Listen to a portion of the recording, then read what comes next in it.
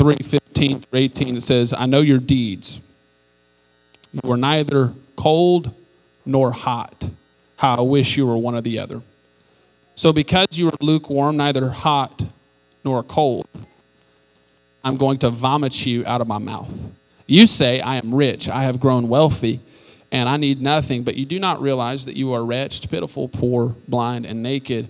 Verse 18 says, I counsel you to buy from me, and skipping over verse 18, so that you are not exposed. Jesus says, anoint your eyes so that you may see.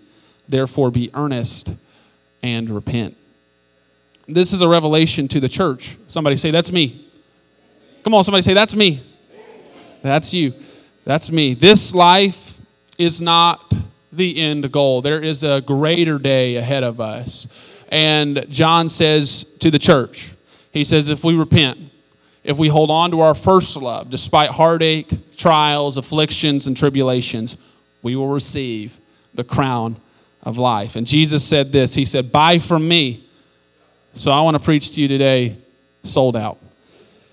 And man, I've come to preach to you, and I don't believe that it's an accident that I'm here. I believe that I have a word for you today, and I just believe that God has laid something heavy on my spirit today. But I believe that God has a word for you. If you're here today, I wonder if we could just lift our voice one more time all over this place and we could just thank God for his word. Can we do that? Lord, we thank you, Jesus, for your word. We ask that you open our hearts, open our minds to understand all that you have for us today, God. I pray, let your word go forth on every life, Lord, in faith, believing that you can do anything that we ask, exceedingly and abundantly above all. In the name of Jesus, amen. Come on, somebody say, I'm ready. I'm ready. Amen. You can be seated. In Jesus' name. God bless you.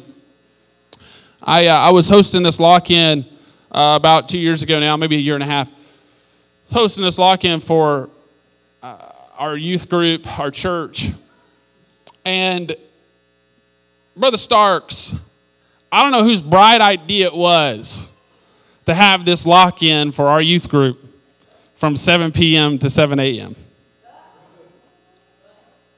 But I will never, ever do that again.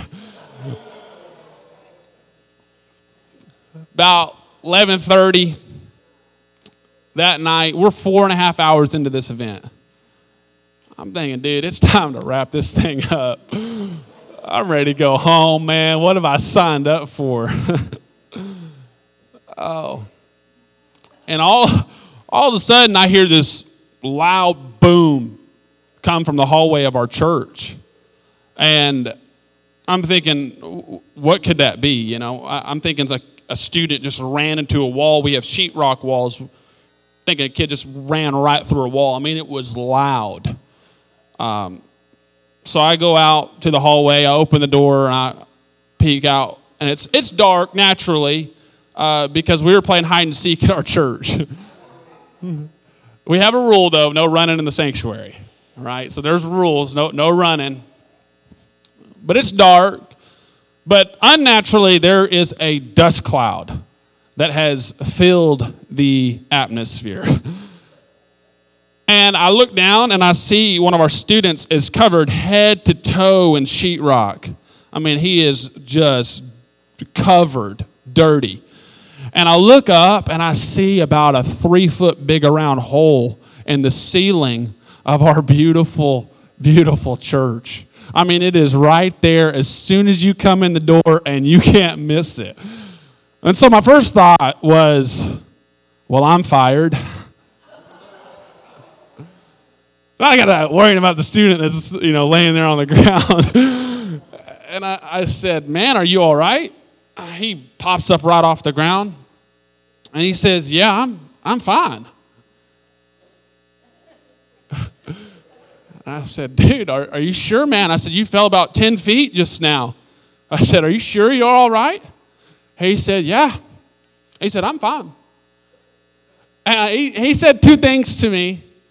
But he started showing me first. He started showing me what was wrong. I got to looking at him. I said, you got to be concussed. I said, can you see my fingers? How many fingers am I holding up? Can you count them? And he said, you're holding up 2 fingers. I'm not seeing double or nothing like that. He said, but I'm a little sore right here on my side. I said, well, of course, you just fell about 10 feet. So I looked at his side, and it is black and blue already. I mean, the swelling has started. There's blood trickling down. His clothes are ripped up a little bit. But he said two things to me that I will never forget. First thing that he said was, "Please don't call my mom." But the second thing that he said to me, he asked me a question. He said, "Can we keep going?" Now, I have been thinking about this logically. I thought, man, we got to wrap this thing up. We got to go home. We got to quit. But then something came over me spiritually. I got to thinking about all the people in our Bible who just said, you know what? I've come with a purpose to get something from God. And I just got to thinking about it. I thought, man, God loves people whose response is, you know what? I may have fallen down somewhere along the way. I may have some sores in the journey. I may have some blood trickling down, and my clothes may be tattered. But I've got a question for you this morning, Lone Oak. Can we keep going? We may have fallen down somewhere along the way, but we serve a God that is filled with grace, and He's standing there with His arms wide open. And so you may have gotten hurt in the journey, and I don't care what you've been through or how bad it may get for you, but God just wants to know, you know what, I've come to church this morning, and it may not have gone how I needed it to go all this week, but I've got a question: can we keep going? Amen. Amen. And the Apostle Peter is an interesting character in our Bibles. He starts out as this fisherman, and he's called by Jesus to be a disciple, and then he becomes an apostle, and he preaches the day of Pentecost. And when the Apostle Peter stood up amongst the 12, he begins to preach. He does not debate with anybody standing around him. He doesn't have time to call his pastor and ask him what he thinks that he ought to say to these sinners. No, he comes prepared. And it wasn't easy to get there. There was a lot of work. There was a lot of failure. There was a lot of heartache. There was even a denial process. Jesus had told him, he says, when you become convinced, you will do wonders. And Peter says, Lord, I am convinced. And Jesus said, no, Peter, before the rooster crows, you will have denied me 3 times. And then when that rooster crowed, Peter had committed a sin against Jesus. And he goes and he weeps for about 4 or 5 days. And after that, at the end of that, he had decided at all costs the gospel must be preached. He was convinced now things were going to be different this time. It was going to be changed. And not even 2 months later, he is preaching the day of Pentecost. And his words, they come across as harsh. He is abrupt. He's filled with emotions.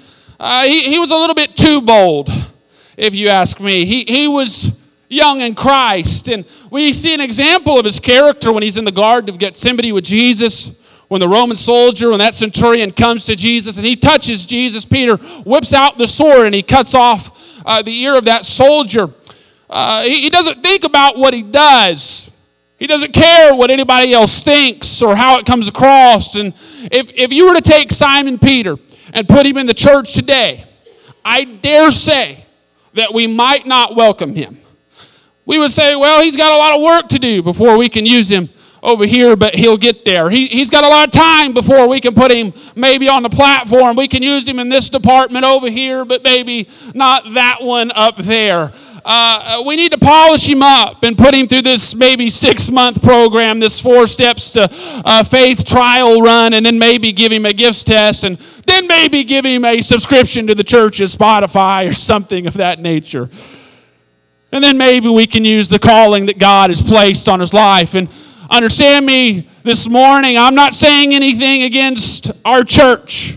I'm not saying anything against maybe your programs or your gifts test or even your church's subscription to Spotify. I'm just saying this is who Peter is. I mean, you think about it. When's the last time that you saw someone cut someone else's ear off in the name of Jesus? That's just who Peter is. We would have been uncomfortable around him. That's just who he is. He's not this spectacular preacher. He's not a great writer. In fact, he says that Paul is sometimes even too difficult for me to understand. He's probably maybe not that much to look at. He's been a failure, we know, in his community. He's maybe not that talented, but fortunately for people like Peter, Jesus takes imperfections and he sets them on a rock. He'll take something that nobody else wants. He'll take something that's lost. He'll take a prodigal, a lost cause, things that people say, no, they'll never make it. They'll never be successful. They'll never change anything. They'll never be anything more than just a carpenter's son. That's what they said about Jesus. They'll never be anything more than a tax collector. That's what they said about Matthew, and he was despised by his community. They'll never be more than a waiter. That's what they said about the apostle Stephen. You'll never be anything more than just a servant. Why don't you just quit? You'll always be a Pharisee, Paul. You're just a murderer in the eyes of the Lord. You'll always be a hypocrite. You'll always be a persecutor of Christians. You're just a failed fisherman, Peter. You don't even know which side of the boat to cast the net on. You needed a carpenter to tell you how to fish. Why don't you just give up? Why don't you just quit? Maybe it's time to retire. Maybe it's time to throw in the towel. Apostolics, maybe it's time that you quit going to church. Maybe it's time that you just resign. Elder, I don't know that church is really for you anymore. Young person, it's over for you. You made a mistake, or am I the only one that's ever been called a failure? Am I the only one in the room today that's ever heard the voice of a liar and a deceiver? So the voices of doubt in my life? No. The reality is that we have all heard them, and they say you will never make it. You'll never be successful. You'll always be a failure. You ought to just lay down your calling and pursue something else. Maybe ministry's not for you. Maybe outreach isn't for you. You'll always deal with mental health issues. You'll always have problems, and you will experience these types of voices in our world and even in our churches, just like these men did, just like we all have. And you will be devastated by those who you thought were in your corner. You'll be heart-wrenched by those who laid down the truth for a lie, and you will hear voices tell you that you will never make it.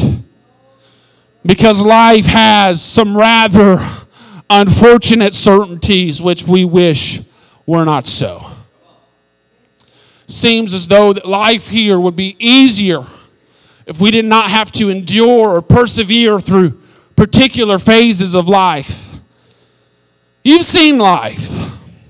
You've seen the sun rise in the east and set in the west. You've seen ocean waves toss and turn. You've seen streams flow endlessly into seas. You've seen flags wave through the air from the wind. It doesn't mean that you've failed. It doesn't mean that you've fallen. It doesn't mean that you've sinned. It just means that you have lived.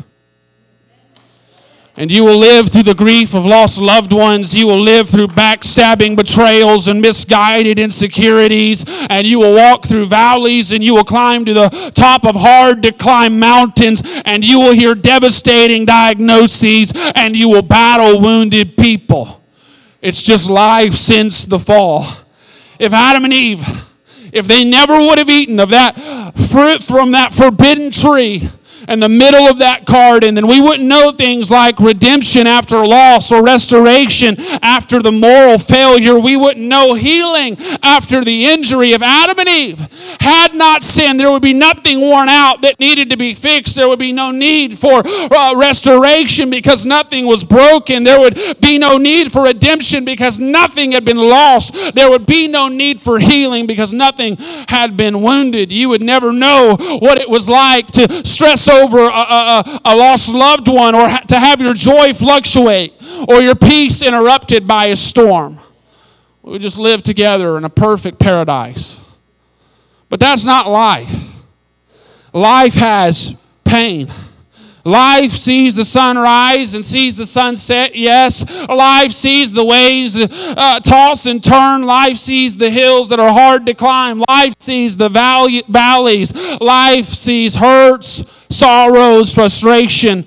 and disappointment. Life has pain. And the reality is that all of us have experienced these aspects of pain. And if you'd be real this morning, if you'd be real with me, if you'd be real with God, then you'd probably admit that you even have some pain in your life right now, because statistics tell me that 1 in 10 students deal with mental health issues, and 20 to 25% of Americans suffer from depression, and 1 out of every 6 women have been raped, and 1 out of every 6 men have been sexually assaulted. And per 100,000 people, there's 28 people that commit suicide. And the thought, well, maybe I ought to just quit, becomes overwhelming. Maybe I ought to just drop out. Maybe I ought to just go home. Maybe I ought to never try again. Maybe I ought to just stop caring. Maybe I ought to just never develop the dream that God gave me. Maybe I ought to just stop going to church. I don't know that it really matters. I don't know if God really called me,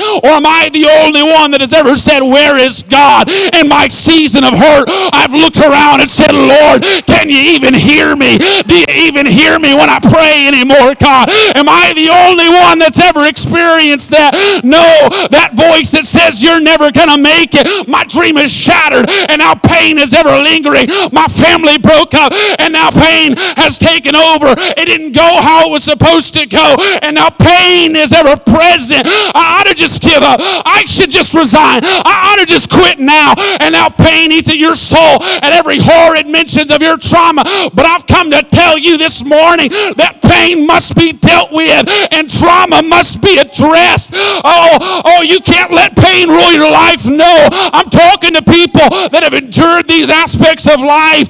Young people who've been through broken homes, adults who've just said, I can't take it anymore. And there's a joy that you've been robbed of, and there's a peace that's been taken from you, and there's a situation that continues to haunt you, and it takes your love, and it destroys your soul. But I've come with good news for you this morning, and that is that John 10:10 would write. He says, but the devil comes to steal, to kill, and to destroy. And so you might have walked in this morning, and you might be hurting, and you might be some kind of statistic, and hell may have hurt you, and hell might have robbed you of something. Hell may have stole something from you, but if hell could kill you, then you would already be dead. But God has a purpose for your life. God has something destined for you that is greater, and the purpose that He's already started within you is going to continue. And you're here today because hell couldn't kill you. They could only weaken you. If hell could destroy you, then it would. If hell could stop the call of God from continuing that's on your life, then you wouldn't be here today. You wouldn't have come to church today. You would have just kicked back and said, you know what, I'll just do something else. I'll just spend my time somewhere else. Oh, but if hell could steal your faith, and if it could steal what is good, if it could steal what is right, and what God has called you of, and if it could rob you of love, but you are more than just a number, but your pain must be dealt with, and your trauma must be addressed at the feet of Jesus and at the mercies of God. Oh, I wonder if we can lift our voice today. I wonder if we could just press into that for a moment. You might be just some kind of number, but Isaiah says this. He says there's going to be strength that comes to those that turn the paddle back toward the gate. And Jesus said this. He said the gates of hell will not prevail against the church. And David said this. He said, devil, I may be weak this day, but I'm still anointed. You may be weak this day, but you're still anointed. You still have purpose. You're still God-given. Destiny is ahead of you. It's in front of you. You may have fallen somewhere along the way, but I got a question. Can we keep going? Amen. The reality is, we've all heard the voice of the failed fisherman. And in the middle of his failure, in the middle of his pain, and in the middle of his trauma, the answer and the author and the finisher of our faith stood on a sandy seashore next to him. And he would say a phrase that would forever change that fisherman's life.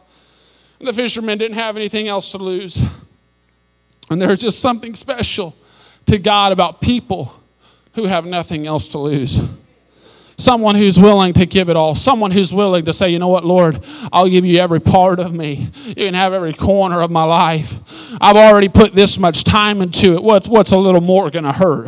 I've already prayed this much for a miracle. Why not just pray again? I've already prayed 6 times. Why not just pray a 7th time? I've already spent 10 years devoted. Why not just spend another 10? I've already been here 25 years. Why not just spend another 25? If I quit now, if I give up now, then I won't get what God has for me. If I quit now, I'll lose it all. And so Simon Peter, he sells out living for God. And that day, when Jesus calls his name, everything changes. Oh, there's still dark days. Oh, there's still days that he just weeps because he's a failure. There's still days of disappointment and regret. There's still times that he just is realizing that he is nothing. But when he realizes what Jesus could do after his failures, after his trauma, after his pain, I think I'll join that old songwriter when he's saying, when I think of his goodness and what he's done for me, when I think of his goodness and how he set me free, it reminds me why so many years ago I sold out living for God. It reminds me why I said, Lord, I'll just give it to you because my past has already happened. My shame and my regret's already there. And if I got to go through the fire, I'd rather it be Jesus standing next to me in the flames. If I've got to go through the storm, I'd rather it be Jesus that's guiding my boat through the water. If I've got to go through it, I might as well just give it to God. Amen. And Peter says, I will give it. I wouldn't trade it for anything. I'll buy it. And the Bible paints us a picture of the greatest day in the history of the church. No, it's not the day that Peter cuts off the ear of the soldier. It's not the day that Peter goes and he just weeps because he's just a failure. It's not the day that Jesus bled from the whips, the chains, the thorns, the sword, or the nails. It's none of those days. But the greatest day for the history of the church is the day of Pentecost. And the message that is preached to humanity, it is not the message that we want to hear. I'm sure there were some standing around saying, he's just a little too bold for my taste. He's just a little bit too loud for my liking. He's just a little bit too much for me. He needs a little bit, maybe calm down on the emotionalism. Apostolics, just be quiet. You're a little bit too loud. Apostolics, just take out some of the emotionalism. Apostolics, just preach half-truths. Just leave the praise out. You're outdated. You need to update. You will never make it. And Peter that day, he preaches to a group of sinners that come to him. And they say, what do we do to be saved? And he stands up in the message that he preaches, repent and be baptized, every one of you, in the name of Jesus Christ for the remission of your sins, and you will receive the gift of the Holy Ghost. And the promise is unto you, it's unto your children, and to all that are afar off, even as many as the Lord our God shall call. And that day, 3,000 people are added to the church because one person sells out and the audience buys the truth. Apostolics, why don't you just quit? Haven't you been afflicted enough? Haven't you had enough yet? Why don't you just stop? What's the point anymore? Oh, but there's going to be a day that you can no longer buy into this truth. There's going to be a day that you can no longer step into this event, that you can no longer sell out living for God. And like Peter, you will fail, you will have heartache, you will see days of disappointment. There will be stressful times inflicted by the adversary. But I think I'll join the old hymn writer and sing, I will cling to the old rugged cross. I will hold on to the old rugged cross. And in exchange, someday I'll exchange it for an eternal crown. In our text, it mentions today dealing with the afflictions, holding on through sorrow's heartache. And that message that was preached that day, is preach to a stagnant church. And I don't feel that today from you. I don't feel that I'm here today preaching to a stagnant church. I told your pastor, I said, Pastor Micah, this is maybe my favorite church that I've ever preached at. Maybe I don't have this long list of resume of all the places that I've been, and this is just the greatest. But y'all, of the places that I have been, I love your spirit. I love what I feel here. I love it. But one of the greatest deceptions of the adversary is that you let your guard down so that he can take you piece by piece what it is that you stand for. The enemy doesn't want your life. He wants you for the truth that you profess. And if it means your life, then so be it. The enemy doesn't want your life. He wants you for the holiness that you embrace. If it means your life, then so be it. If it means your soul and your salvation, then let it be. But he wants you for the convictions that you have in a convictionless world. And the devil can't kill you, so he just wants to steal from you. He wants to chip away from you. He wants to take what it is that you stand for, and that is the truth and the Word of God. Amen. Amen. Musicians, I don't know if y'all want to come back. I don't know how y'all do things. But if you want to come back, please. I'm coming to a close. But one day, Jesus is going to look at some and he's going to say, well done. You did it. Well done. You held on. And you will receive an eternal crown of life. And you'll walk down streets of gold. And you'll walk through a pearly gate. But there will be a day that you can no longer buy into this truth. There will be a moment that you can no longer give it back to God. The Lord will look at some. You'll say, well done, my good and faithful. He'll look at others and say, depart from me. I never knew you. I never knew you. Now, the Bible gives us a clear depiction of someone who had every opportunity to live for God. Every opportunity to sell out living for the truth. The Bible tells us in Luke chapter, I believe it's 19, about a rich man. And the rich man lived however he wanted to live. He was rich. He had the nicest clothes, a mansion, a beautiful home. And outside of his mansion, there was a beggar man by the name of Lazarus.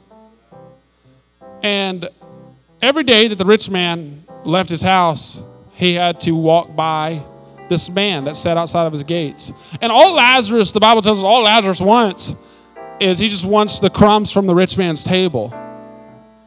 All that he wants, he just wants something to eat. And instead, what the rich man does is he lets out his dogs and they go and they lick Lazarus' wounds.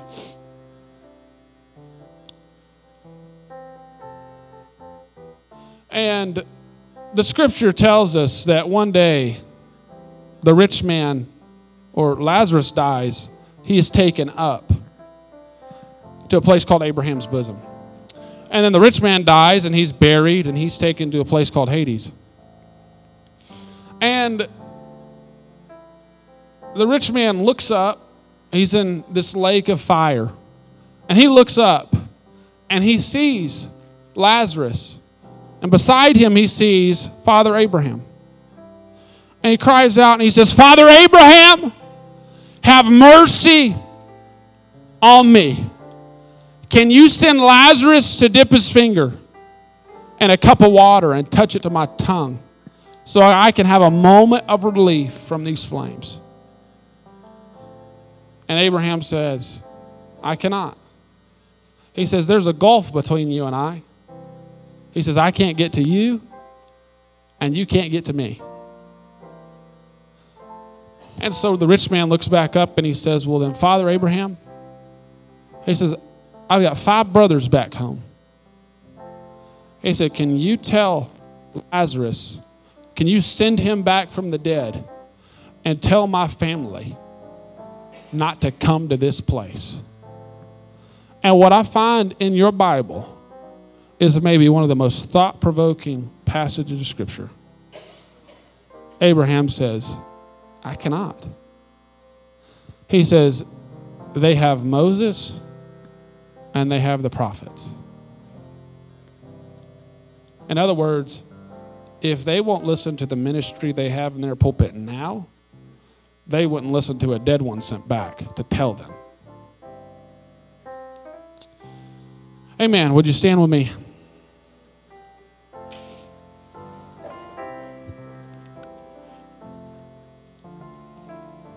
Young man, what's your name? Matthew, do you mind giving me a hand real quick? I won't embarrass you. Do you mind coming up here with me? It's all right. Come on. Come on, Matthew. I just need you to sit down right here. Just sit down right here on these steps. Okay? Right here. Thank you, Matthew. Good man, good man. Sit right there. Yeah. All right, kick your feet out for me as far as you can right here. Okay. Okay. So, here we are. I'm the rich man. This is my Lazarus. Matthew's going to be my Lazarus today, all right? And so here's what the Scripture is telling us. So Lazarus' name, anybody know what Lazarus' name means? It means whom God has helped. Some translations say whom God has sent. So we know, because Lazarus went up, we know that he is a believer. It is safe to say that he is a believer because he went up, okay? And the Scripture says that we know what you got to do to be saved. The Scripture says, repent, be baptized in the name of Jesus Christ for the remission of your sins, and you will receive the gift of the Holy Ghost. Okay? We know what it takes to go up. Amen? We know that. Lazarus is a believer. It's safe to say that, okay? So here's what the Bible is telling us. That every day that the rich man left his house, he had to step over a believer on his way to hell. Every day that the rich man left his house and came back in, he had to step over someone that God had sent, that God had helped. And this is what I've come to tell you this morning, is that if you're going to go to hell, you're going to have to step over a believer that God has placed in your life.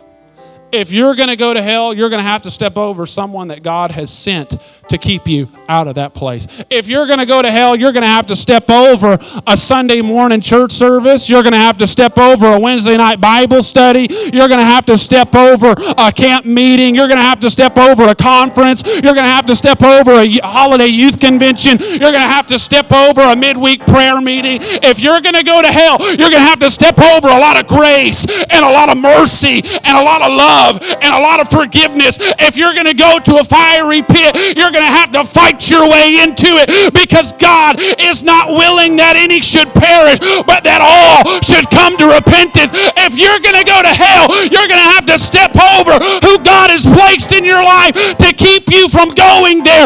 If you're going to go to hell, and this is what I find so provoking, is that if you're going to go to hell, we've all got family members that are there now, and they're praying, they're saying, God, send my baby a preacher. God, send my baby somebody to tell them not to go to a lake of fire. Hey, man, I wonder who I preached to today. I wonder who I preached to today, that you'd get out of your pew and you walk down to an altar and you'd say, you know what, Lord, I may have fallen somewhere in the journey.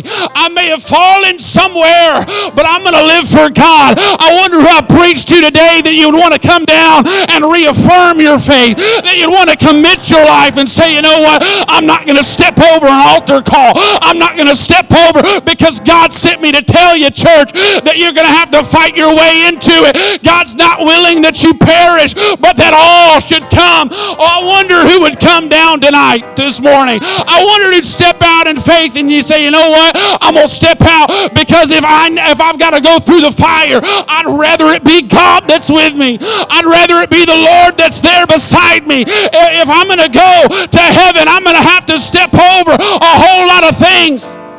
Oh, come on. I wonder if you get the hand of a neighbor And you say, come on, neighbor.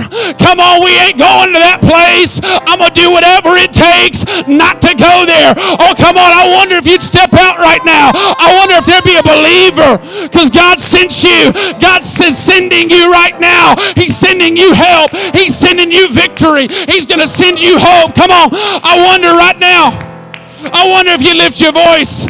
Come on, you got a family member and they're praying on the other side of eternity for you. You've got a family member and they're praying, God, send them somebody to keep them out of this place. Oh, come on, church. Come on, church. I wonder if you'd seek after the Lord.